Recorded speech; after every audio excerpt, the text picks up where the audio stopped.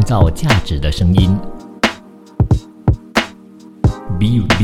Radio。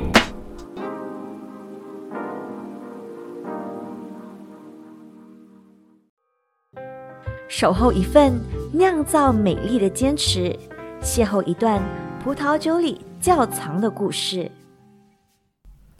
欢迎收听葡萄酒里窖藏的故事。你好，我是主持人 Happy 干严洁印。那上2周呢，就有跟大家说了，我会去新加坡的一个 Wine Expo。说真的，在那里还真的挺好的，因为呢，其实在前几个月呢，我在马来西亚也参加了一个 Expo， 但是它并不是 Wine Expo， 它更多的是食物啊，还有饮料这样子。那我们去的时候呢，在那里只有一摊的葡萄酒。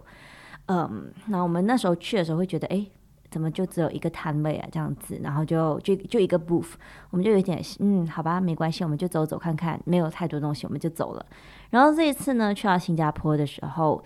他们那个 expo 它一共有大概8个厅，哇，那个 hall 就有8个 hall， 你知道吗？刚好那个我们走的那个方向呢，葡萄酒的 expo 呢就在最后一个 hall， 所以我们就走了好远才走到那里。不过呢还挺好玩的，因为呢你从第一个 hall 进去的时候呢，一直就是穿梭在不同的那种 booth 之间，就会看到来自不同国家的一些东西，一些食物跟饮料，比如说有 yogurt 啦，有 cheeses 啦，还有一些很多的，包括还有一些生产机器都在那边，然后包装的那种盒啊都有在那边贩卖，所以我觉得还蛮好玩的。然后呢，刚好我们那个 Wine Expo 的那个礼堂呢 hall 呢，就在那个吃素的，就是 vegan， 我们应该说 plant based 啦的隔壁而已，所以就在我们还没有到 wine 的那里的时候，就先到那个 vegan 那个 plant based 的那一些 booth。我看到说哇，我很兴奋，因为我自己本身是素食者嘛，所以还蛮好笑的事情是，我们到了那里之后呢，我们先吃一轮，因为刚下飞机，因为我们那时候Wine Expo 是4天，然后我们第3天才到，第3天到的时候呢，刚下飞机，肚子就特别饿嘛，那我们就直接去到 Wine Expo 里面呢去吃，然后我们就这边吃那边吃，然后进去喝了过后呢，肚子饿了再出来吃了再进去喝，觉得还挺好的。那其实中间呢发生了一些还蛮好笑的事情，就是我老妈只打电话给我，因为我在我的 Instagram 那里 post， 就是说短短在1天里面，我居然喝了超过大概50-60款的葡萄酒，哇！我老妈就打电话过来，你知道吗？她在那边说，你不要再给我喝了，你知道这样子上升什么一大堆，然后就是妈妈急的那种担心。那我就跟她说，我们没有喝进去好吗？如果真的50多款、60多款酒，我这样子喝，我肯定在第10款的10到15款的时候我就已经醉了。然后我妈说，你没有喝进去，那怎么样？你再喝到50多款？其实在Wine Expo 那里呢，就是他们就是酒庄，然后他们就酒庄的代表嘛，然后就过去了，然后他的那个葡萄酒瓶，他们旁边都会放一个小桶。那个桶呢是给我们品尝了以后呢吐出去这样子的，所以不会好像你喝要吞进去，他们就是 ready 好那个让你吐。因为有些我有问那个我的老板，问他为什么他们难道不会伤心说我们这样子喝了然后吐出来嘛？他说他们已经习惯了，反而你醉了过去喝他们的酒的话，他们反而更加的不高兴，因为你在一个不清醒状态的情况下要怎么样去品尝那一支酒呢，对不对？所以我觉得挺好的，所以那个整场过程中真的是挺好玩的，然后也试到很多不一样的酒。因为其实在马来西亚的话呢，我来去就是那几个产区的嘛，然后这一次去到那里的话呢，我觉得哇，可以真的是很多不同的产区的。因为其实在西班牙那里的话，我们自己本身也有西班牙酒，那西班牙酒我喝过的话呢，都是比较偏向于西班牙的西北部的。那这一次呢去到那里有 Rioja 的酒那我们就去试喝 Rioja 的酒，然后还有 Chile 的，然后还有各种不同地方不同产区的酒，就试了很多。那甚至呢还试了美国的酒啊，然后不同的，就觉得还蛮好玩的。所以我觉得如果下一次在新加坡还有这样的 Expo 的话呢，我觉得大家可以过去，因为新加坡的这个葡萄酒的那个我说成熟度是相对起马来西亚是成熟很多的，因为那边有非常多的好酒。你去到那个商场里面，然后有一家专门卖葡萄酒的，他卖的都可以是那些非常非常棒的勃艮第的葡萄酒，或者是其他产区很棒的葡萄酒，都可以在那里购买。所以那边的葡萄酒市场相对真的是成熟非常多。所以我建议呢，如果大家想要去类似 Wine Expo 的话呢，也可以试试看去欧洲地区的，又或者是去新加坡产区的。那我有问一些就在葡萄酒业很久的朋友，我就问他，这一次新加坡的这个葡萄酒展，你们觉得怎么样？他们自己本身觉得还好，因为其实真的来的呢，都真的是一般般。但是呢，在欧洲的 Wine Expo 呢，却很不同。所以因为我自己本身也是才大概1年左右的葡萄酒的一个我们说年龄嘛，那其实去这个我们说新加坡的 Wine Expo 对我来讲已经很足够了，因为已经有很多的东西可以让我去探索，然后可以去尝试，可以去感受一下不同地方、不同产区、不同人酿造的葡萄酒。因为你在那一个地方它有超级多，应该有几十个，超过100多个 booth 吧，来自100多个产区。那这里面大概有超过8000多款的葡萄酒，你就可以一档一档去品尝。所以我觉得对我来讲已经是很棒的了。所以如果以后有机会的话呢，可以再去欧洲那里的，因为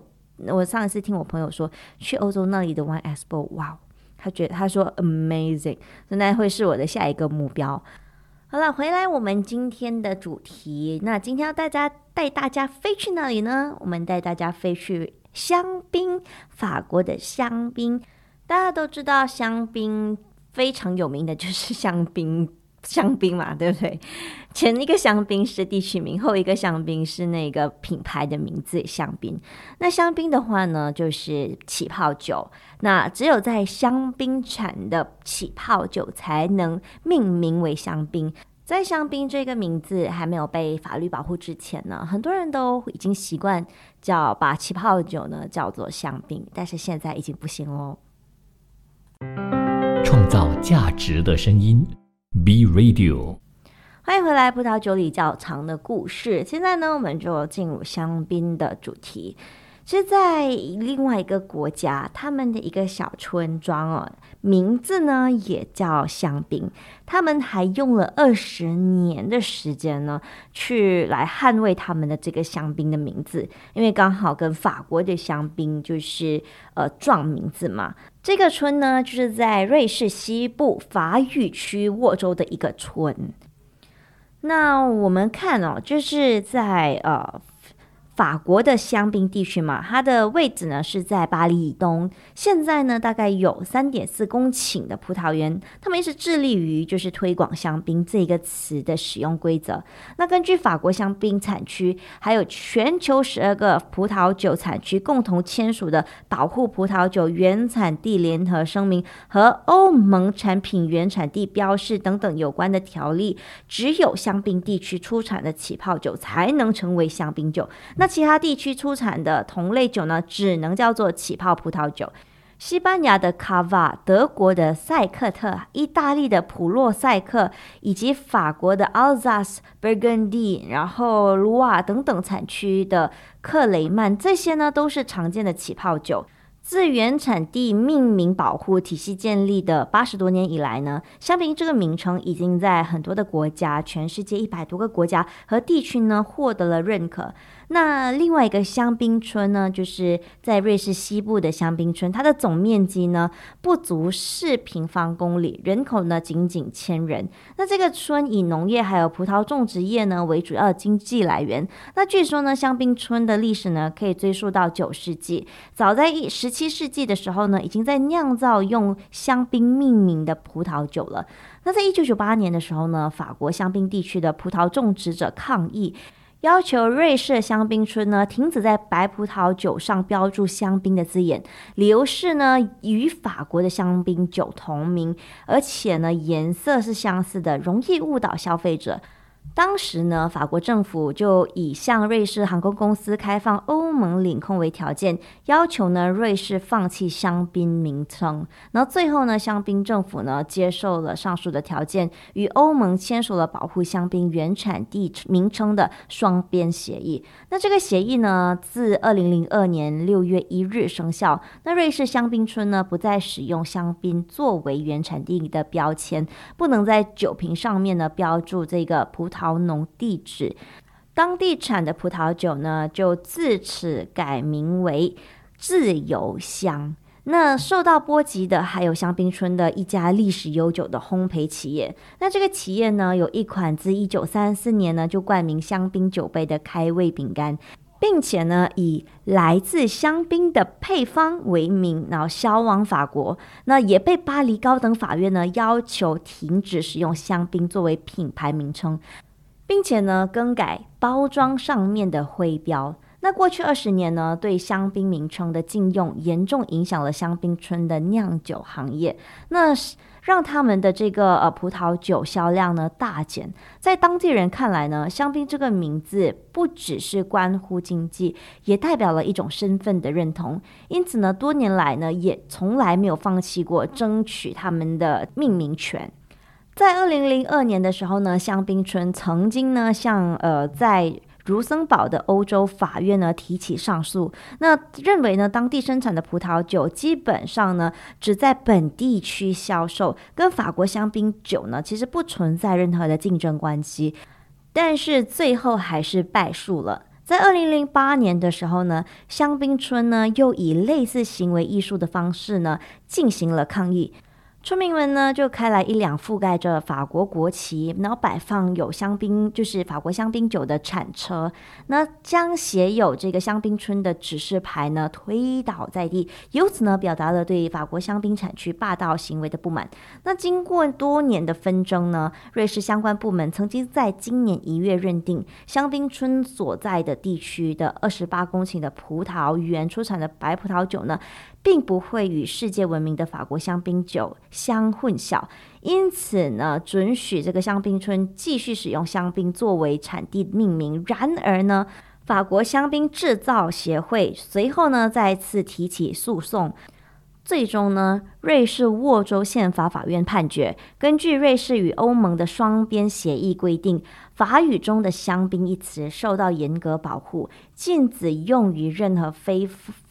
法国香槟地区出产的葡萄酒。那原产地命名保护缩写就是法文的缩写为 AOC， 是法国的产品地理标识，用于标明在特定的这个地理区域使用呢受到认可的技术生产和加工的产品，保障了农产品的产地、品质、特性和生产工艺。那法国呢是最早建立原产地命名保护体系的国家，那开始于1935年。那法国香槟酒呢是在1936年呢就获得了这个认证。所以可想而知呢，单单你在这个酒瓶上面冠上这个香槟的名字，你就知道它有多珍贵了。因为呢近年来其实产量也不会太多，我说的是那些grower champagne，它的产量其实真的不多，然后价格呢其实因为马来西亚卖的会相对来说贵一点点，因为在马来西亚的这个 tax 上面呢sparkling wine 呢比 still wine 呢的 tax 来得更高，所以一般上在马来西亚市场上面看到的香槟的价格呢都不会太低。但是呢我喝过很棒的这个香槟呢，价格也不会说太高，介于300到600之间就可以买到一个很棒的葡萄酒了。有一次呢，我跟一般朋友，他们都是香槟爱好者，然后呢都是医生级别的，比我大个20-30岁左右，然后呢就有一款，哇天哪，那一款香槟呢它倒出来是粉色的，就是 rosé，但是它价格却非常的合理，在300多马币左右而已味道口感都非常的棒。以这样子的品质的葡萄就是香槟的话呢，在一般上的市场可以卖个600-700块，都会有人要去买我说的是马币。好，我们休息一下，等一下继续。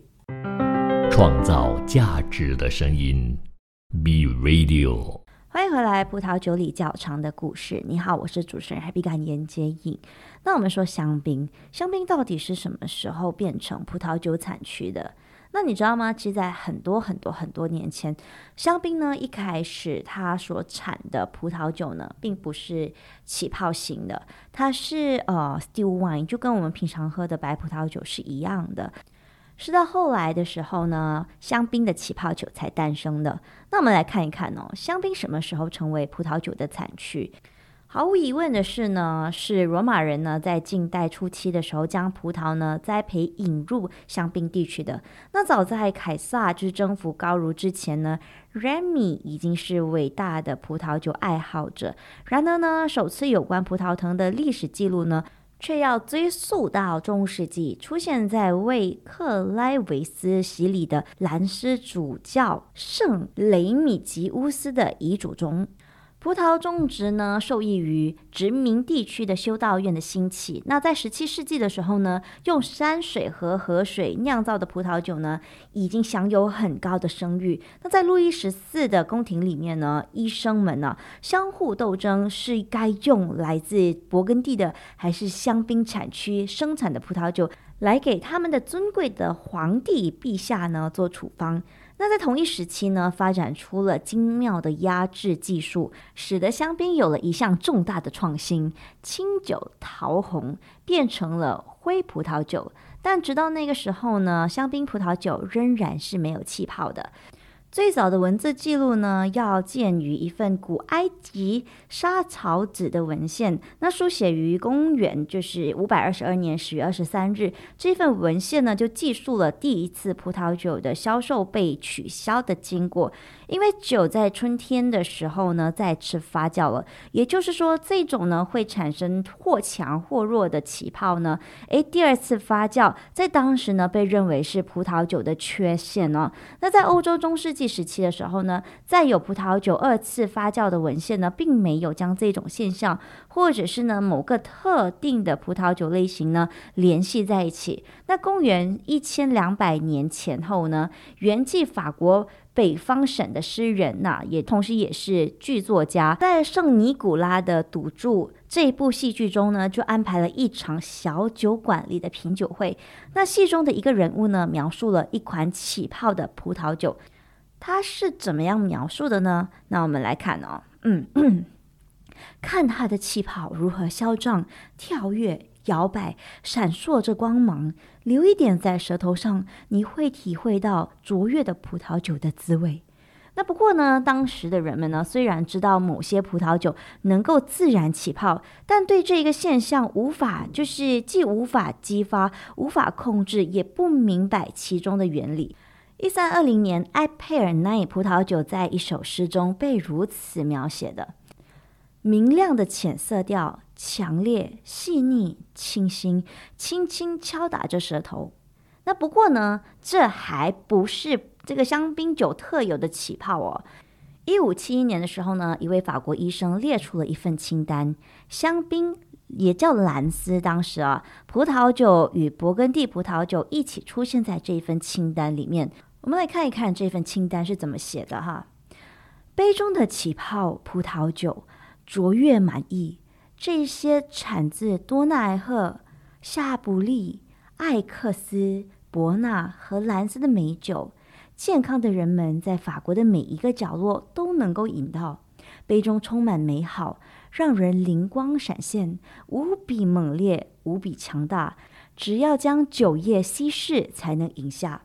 那这些有气但是并没有气泡的这个葡萄酒，在当时呢已经为人所知但是尚未得到就是特别的追捧。那当时呢，人们小心翼翼的饮用起泡酒，并且呢在里面兑水。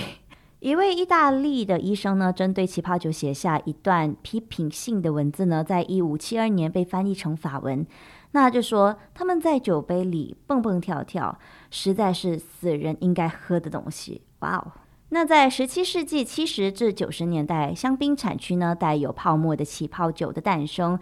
创造了起泡酒历史真正的转折点。首先呢，这是历史上第一次将起泡酒与一个产区香槟区的风土呢紧密关联，这也是起泡酒的酿造第一次从技术层面上呢被确立。当然，一篇1662年12月17号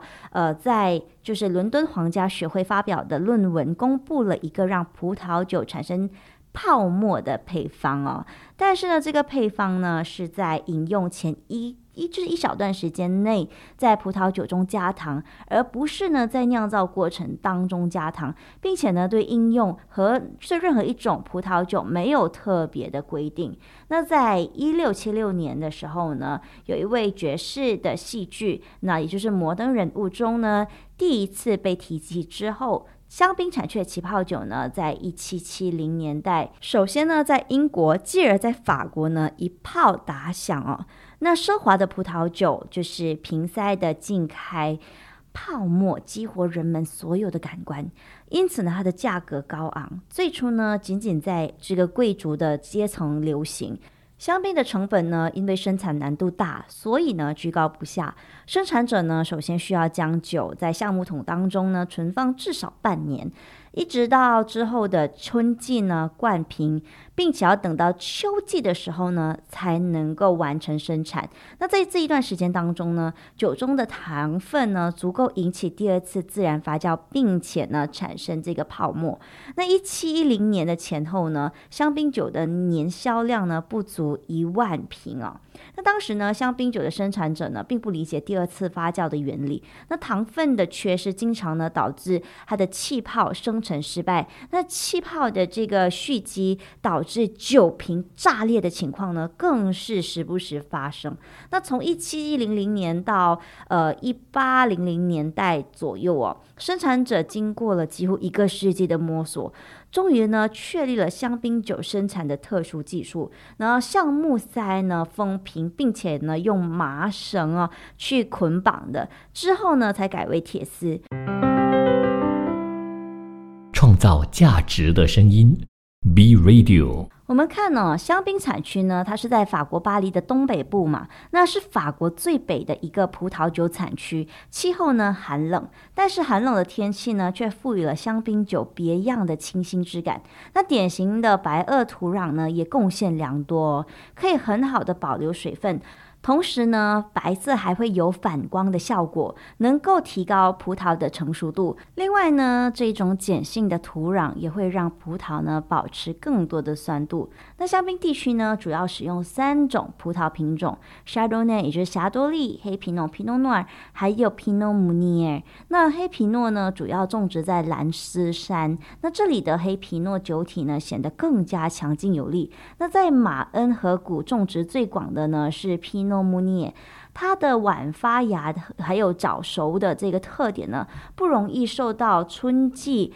霜冻的影响，那口感也比较柔和。而白丘最适合种植 Chardonnay 这种葡萄，那能够展现出高酸度，然后带着精致花香和柑橘类的水果香气。清酒体的特征，大多数香槟酒都是由这3种葡萄混合而成的。那在法定产区321个葡萄酒村当中呢，细分最佳的17个顶级葡萄村，也就是 Grand Cru， 和优质的44个1级葡萄村 Premier Cru， 并且呢是由香槟酒行业委员会 CIVC 严格管理控制。那如果这个香槟酒标上呢有 Grand Cru 或者是 Premier Cru 的字样呢，说明是选用顶级或者是1级葡萄园的葡萄所酿制的，也是一定品质的保证。那此外呢，说到品质保证呢，就不得不提香槟产区的3个 AOC， 分别是香槟、香槟山丘和黎塞桃红。其中呢，香槟山丘呢是生产静止的葡萄酒，黎塞桃红呢是只产桃红葡萄酒。香槟产区呢有5个最为重要的子产区，它们各自有着独特的风土条件，种植的葡萄品种和出产的这个葡萄酒风格呢也各不相同。那我们看一下，第一个就是马恩河谷，位于马恩河和河谷地区，东部呢是埃佩尔奈市，那是香槟地区最大的葡萄酒产区。那它的产区内的葡萄园沿河流分布，大部分呢都坐落在河流的右岸朝南，又或者是东南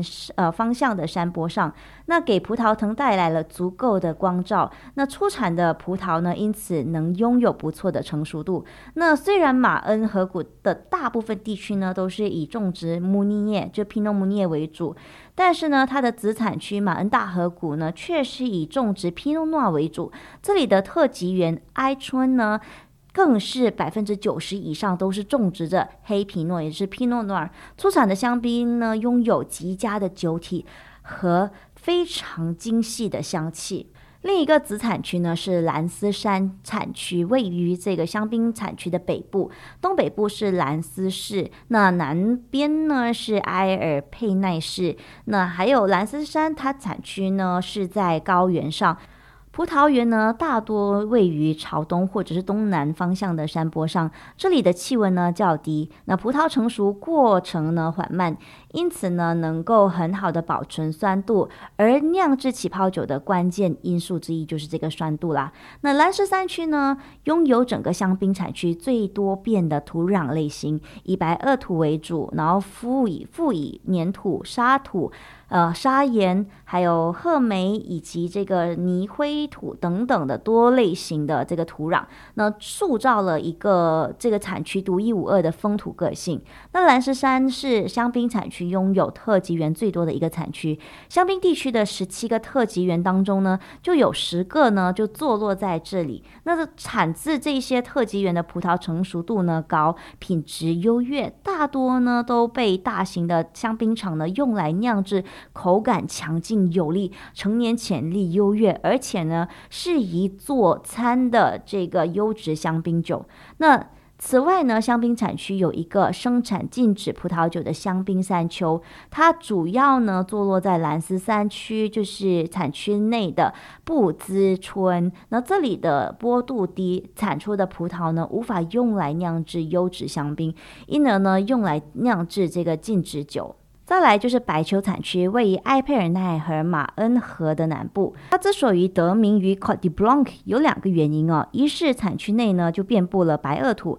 二呢是因为这个产区悠久的白葡萄品种种植的历史。那产区内呢多为就是朝向东面的山坡，黑皮诺呢在这里很难达到理想的成熟度，而山坡呢最高处呢覆盖的森林既能够帮助葡萄园防风防雨，又能增加土壤的排水性。那 Chardonnay呢就变成了这里主打的品种，那占据了这个产区的95%以上的葡萄园。另外呢就是塞扎纳丘产区呢，北部是白丘产区，那向南延伸呢是塞纳河附近啊。这个产区虽然呢不如马恩河谷、兰斯山还有白丘这3大香槟经典产区出名啊，但是呢也从20世纪60年代开始呢，逐渐受到消费者的关注。那塞扎纳丘的葡萄园和白丘一样，大多呢都是面向东面的山坡上，那土壤呢以石灰土和泥土为主。这里的主要葡萄品种呢也是Chardonnay， 那但是呢它出产的香槟酸度呢会相对低一些，